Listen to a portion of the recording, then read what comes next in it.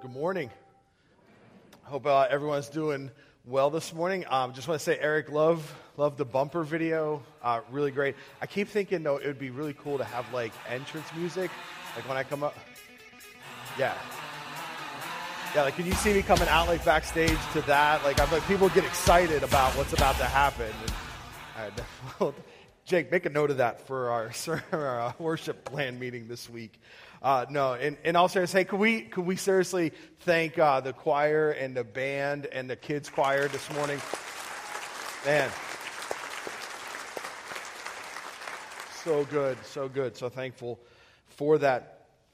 I want to begin this morning by asking a question, and the question is this: how many of you have ever made a fool of yourself because of something you said?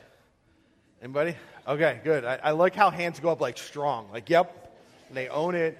Let me ask this question. How many of you are sitting next to someone who should have raised their hand? Is there anyone? Okay, yeah. Oh, those went up a little stronger. They were a little like, for real. Okay. All right. Yeah, I just want to say, I mean, you know, I've been here now over 3 years, and if you don't know me by this time, you know that I tend to be in that category of getting myself into trouble because of something I said. I sometimes picture like self-control like a big rope, right? Like a big, strong, you know, rope like that that's like, you know, people have. I think other people, their self-control looks like this. I feel sometimes mine is more like this, and it's just a struggle that I have to be aware of. I remember one time I was helping Linda. This was years ago. She was the director of a small preschool. And so I would kind of go every once in a while and help her out. And so the one day she assigned me to the math table. And I put math table in quotes because kids just sat there putting blocks in rows. And I thought, how is that math? But I followed the directions, and I went over, so I'm sitting with a group of students, you know, 4-year-olds, and just kind of helping them with their math, right? And so they're doing their thing, and all of a sudden, this girl Nicole is part of the table. Nicole's 4 years old and bossy, and I don't know if you've ever met 4-year-old bossy, but Nicole was that, and so she's telling everybody how to do math, including me. And I thought, you know, well, I'm the adult here. This is my opportunity to speak truth into Nicole's life. And so I leaned over and I said, you know, Nicole, bossy kids don't have lots of friends. And she fired back. She goes, well, Mommy says I have lots of friends. And my first thought was, well, your mommy lies to you.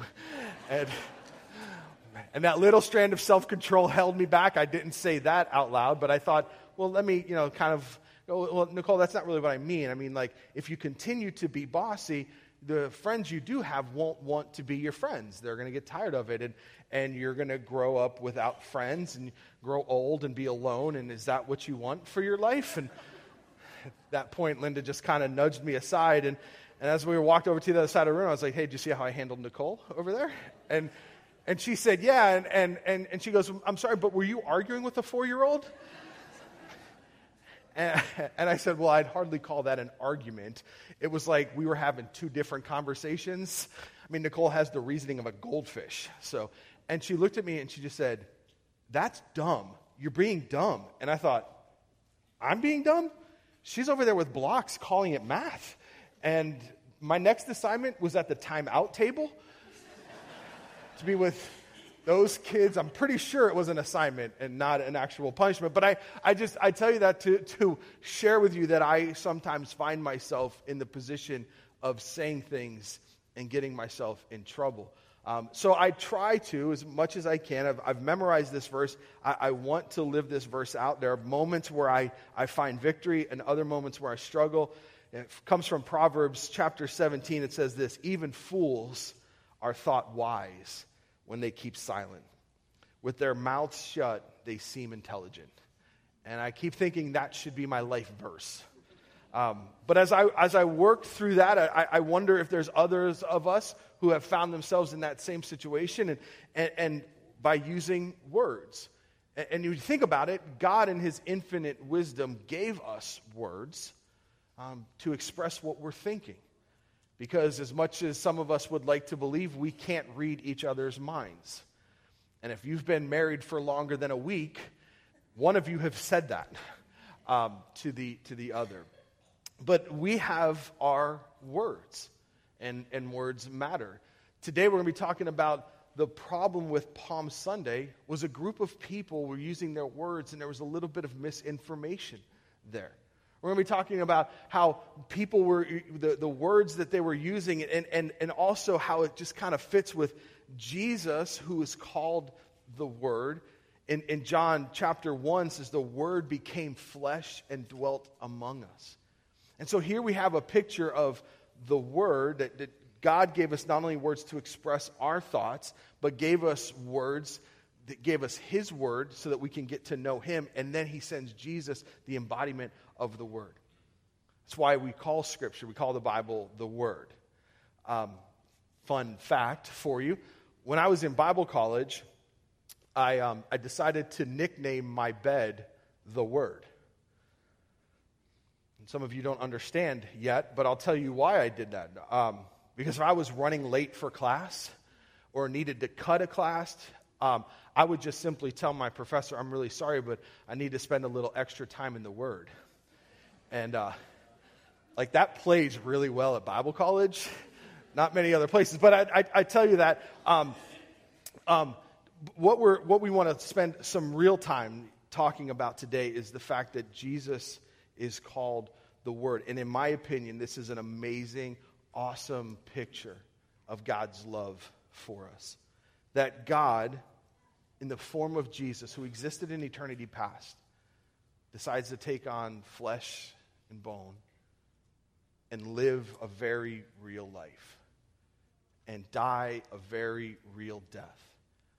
And by the way, I think when we have conversations with people who don't identify as Christians, who don't believe that Jesus is who He said He was, they often don't debate that Jesus lived a real life. They often don't debate that He even died. Where it gets a little sticky is when you and I start talking about 3 days later, Jesus walked out of the tomb. And the fact that we celebrate Easter and we get excited about what next week's message is all about, that's where the road kind of divides. But this morning, as we spend time talking about today's Palm Sunday, today we celebrate an event that's recorded in all four Gospels. Today we look at something that happened in the life of Jesus that prepares us for next week. And so there's a problem with Palm Sunday. And the problem is with the crowd. You see, when I read passages of Scripture, when I read the narratives and the stories, especially about Jesus, it's easy for me to identify Jesus and see what He's doing and how He's interacting. It's easy sometimes to see like the disciples and the tension and what they're going through and how they're processing what's going on. But I often like to even take a further step back and see the crowd. And this crowd is particularly interesting for me. That I would have to believe that in this large crowd of people who are celebrating Jesus' entry into Jerusalem, there had to be a handful who knew the Old Testament Scriptures, who knew Zechariah 9:9. And maybe they couldn't quote it chapter and verse, but this phrase would be familiar to them when we read, "Rejoice, O people of Zion. Shout in triumph, O people of Jerusalem. Look, your king is coming. He is righteous and victorious, yet he is humble, riding on a donkey." And today, maybe this is your first Palm Sunday. Maybe somebody invited you to church, and the whole idea of Palm Sunday is a little new to you. You're like, why are people waving palm branches? That's odd. Just to give you a little bit of history, at this time, that kings would often ride off to war on a horse. And it was like this declaration of war. Jesus chooses to ride on a donkey, a symbol of peace.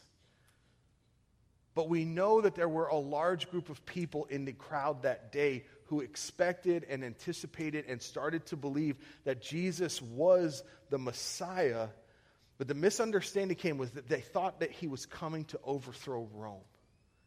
That this was the moment that they were waiting for, that finally Rome would be defeated and Jesus would be the king. And so to see Him on a donkey confused them. Nevertheless, we find in the book of Matthew this phrase, this passage that we read this morning, most of the crowd spread their garments on the road ahead of him, and others cut branches off of the trees to spread them on the road. Jesus was at the center of the procession, and the people all around him were shouting, "Praise God, Son of David. Blessings to the one who comes in the name of the Lord. Praise God in the highest heaven." By the way, that's just right out of the Old Testament, right out of the book of Psalms.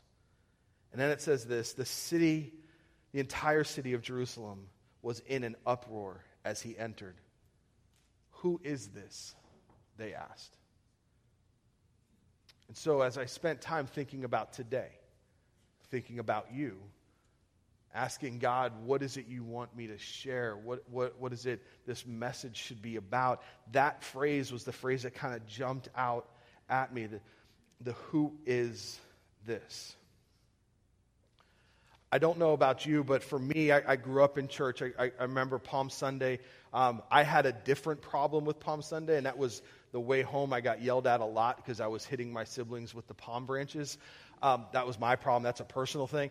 But the problem that I always had with Palm Sunday was, how in the world did this mass group of people celebrate and rejoice and say the things that they said on Palm Sunday, and just a few days later cry to have him crucified?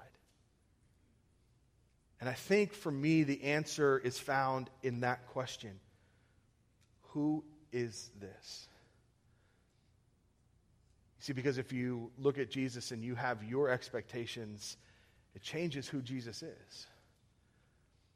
And so I would say to me that if you and I were to kind of sit down and if we were to have coffee or a meal and you were to ask me a question like, Todd, why do you believe in Jesus?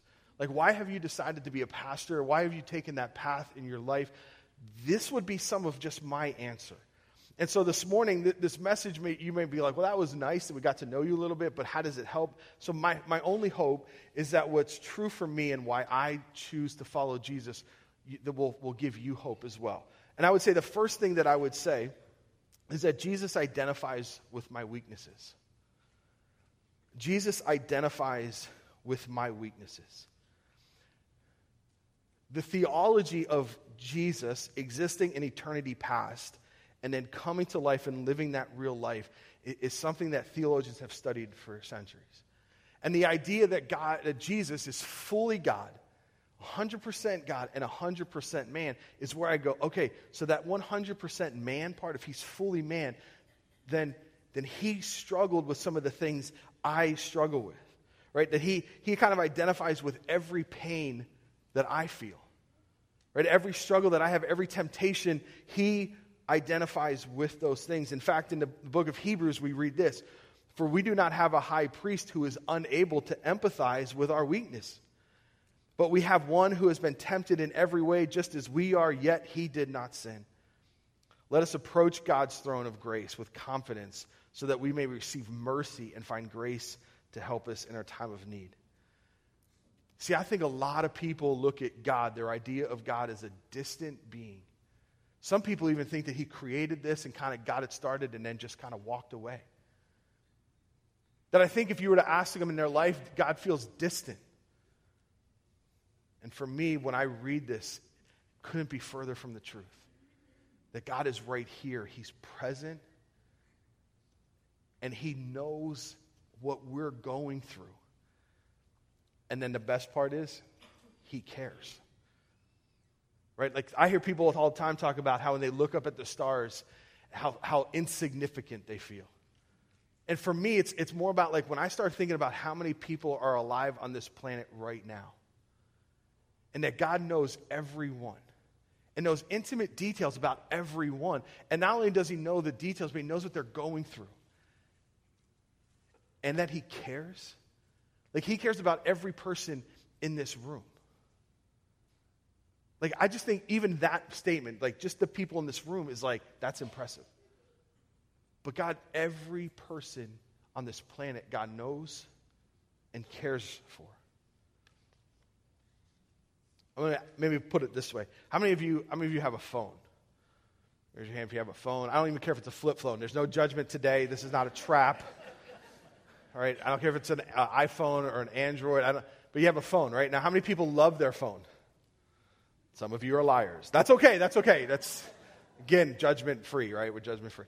So, but I just want to say, I have a phone. It's right there. I'm actually a little anxious that it's that far away from me right now. I love my phone. I have it all the time. I'm the person that's weird. Like, I'm sitting in the bathroom. I'm at my phone, right? Like, I'm sorry. I confess all this to you this morning. But when I say that I love my phone, I believe in my whole heart that never one time the person who made that phone has thought, probably in China somewhere, going, man, I wonder how Todd's doing today. Right? Like, I just don't feel that that's ever happened.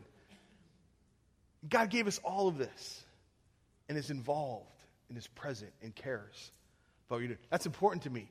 So I would say, yeah, one of the reasons I follow Jesus is because he identifies with my weaknesses. Another thing I would look at and I would say, not only does he identify with them, but I can identify with him and say, yeah, you know what? I read the story of Jesus and I go, man, there were times when Jesus was lonely. And I get that. So I'm going, when I'm lonely, he understands. There were times where he lost a friend. And he was broken and he wept. And I go, I've experienced heartache. I look at the events of this week particular. And on that last night when every one of his friends abandoned him. And another friend rejected him. And I go, I've felt that pain. And Jesus gets me. And so that would be a big piece of why I choose to follow Jesus. The second thing I would say is that he's not afraid of my doubts. Jesus isn't afraid of my doubts. And again, I'm not going to ask you to raise your hand. Everyone in this room has doubts about some things. I mean, we all have small doubts and big doubts. Some of the small doubts, like I doubt the Eagles are going to be good this year. And sorry, easy. I doubt the Steelers are going to be good either. Okay, so, and I hope the Patriots are good, but hope is another message. We'll get to that another day. I doubt this message, this sermon will end on time. And for that, I apologize. I'm sorry. I just doubt. I doubt that Nicole turned out to be a good person. No, I'm kidding. I'm kidding. I'm sure she's fine. I'm sure she has lots of friends. I'm sure. But let me ask you a real question. Right? And it's hard asking this question from the stage and you sitting there. Maybe it's a little safer. But if we were having just coffee, right, and just sitting the two of us, and I asked you in the quietness of your own space, have you ever doubted the resurrection? Right? Like, have you ever gone, man, did Jesus really walk out of that tomb? Is that real? I guess that's a big one. That's a big doubt. Maybe after a time of prayer, as you are still wiping the tears from your cheeks because the pain is so great, you've doubted whether God really heard your prayer. I know I have.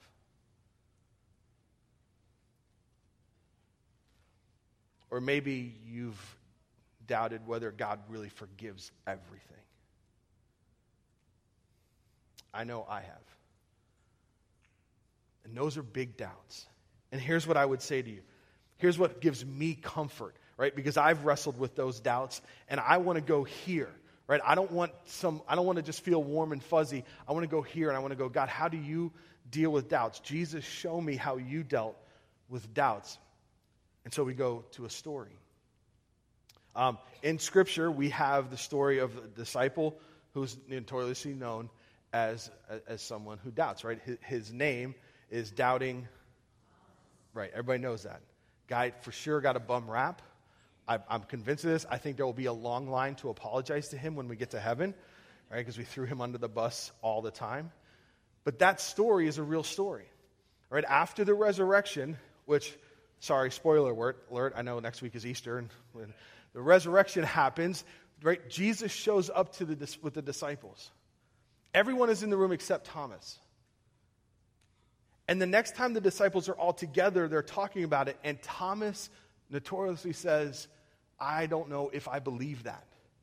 And not until I touch his hand where the nail was and put my finger in his side will I believe, right? He says that. And so then all of a sudden Jesus appears, right? Doors locked, windows are closed. Jesus kind of just walks through the room or whatever. That's just, Like, I'm just like, can we spend some time talking about Jesus just showing up in the room? Like, we kind of just gloss right over that. But I wish I could see that. I wish I could have experienced that. All of a sudden, Jesus is in the room. And I just imagine the tension, right? Because everybody knows what Thomas said. And what does Jesus do? Well, the story goes that Jesus walked over to him and simply stuck out his hand and said, go ahead. Go ahead, Thomas, I want you to. Do you need to stick your finger in the side where the soldier stabbed me with the spear to see if I was dead? Because I'll let you do that too. And he says, don't doubt. I want you to believe. And it's this amazing, beautiful picture, right? That when we doubt, Jesus doesn't kick us off the team. He doesn't say, I can't use you anymore. You're not worthy. He deals with the doubt. That's a story many of us know. But there's one that I like better. At the end of the book of Matthew, after everything has happened,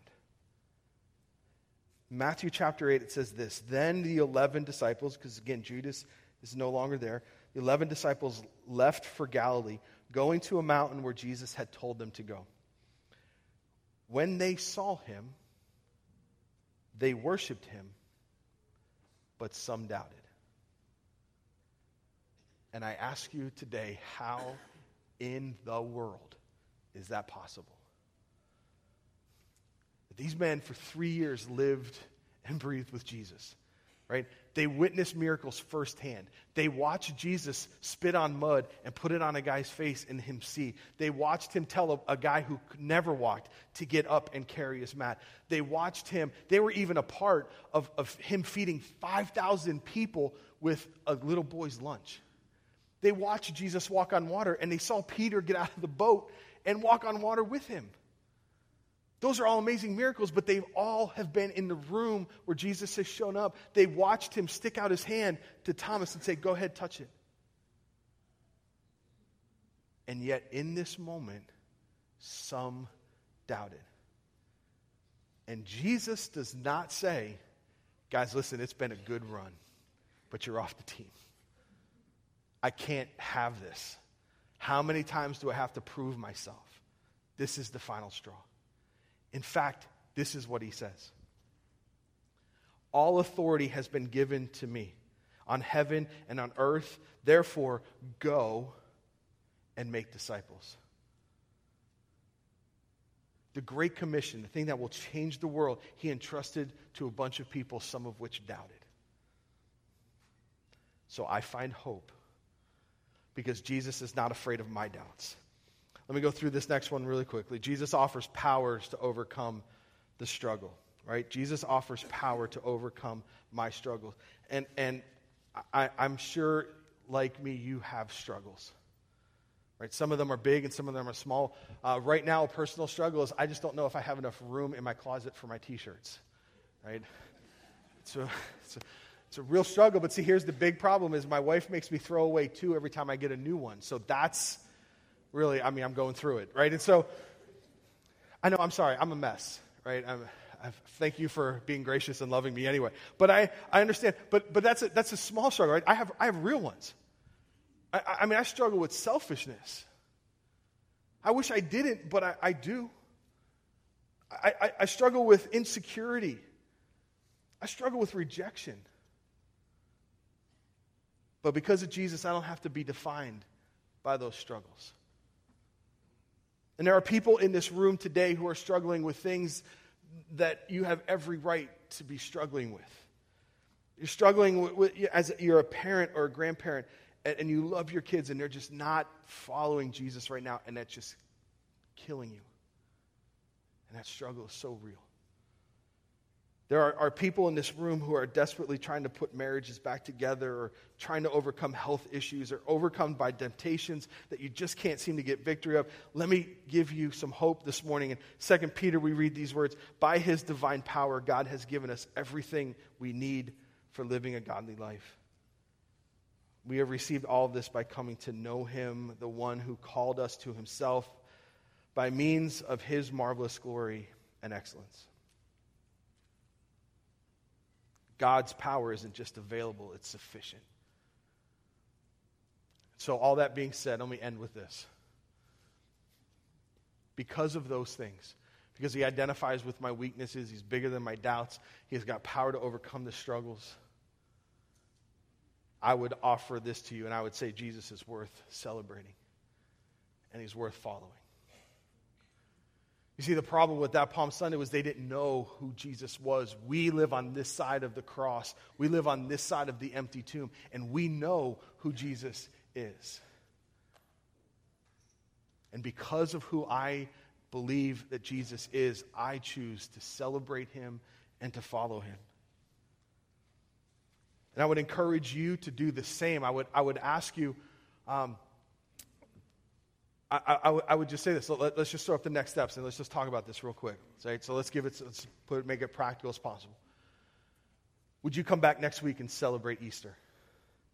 Right? Would you kind of say, I believe that Jesus is who he says he is. I no longer ask that question. I believe Jesus, and so I want to come back next week and I want to celebrate the risen King together with my church.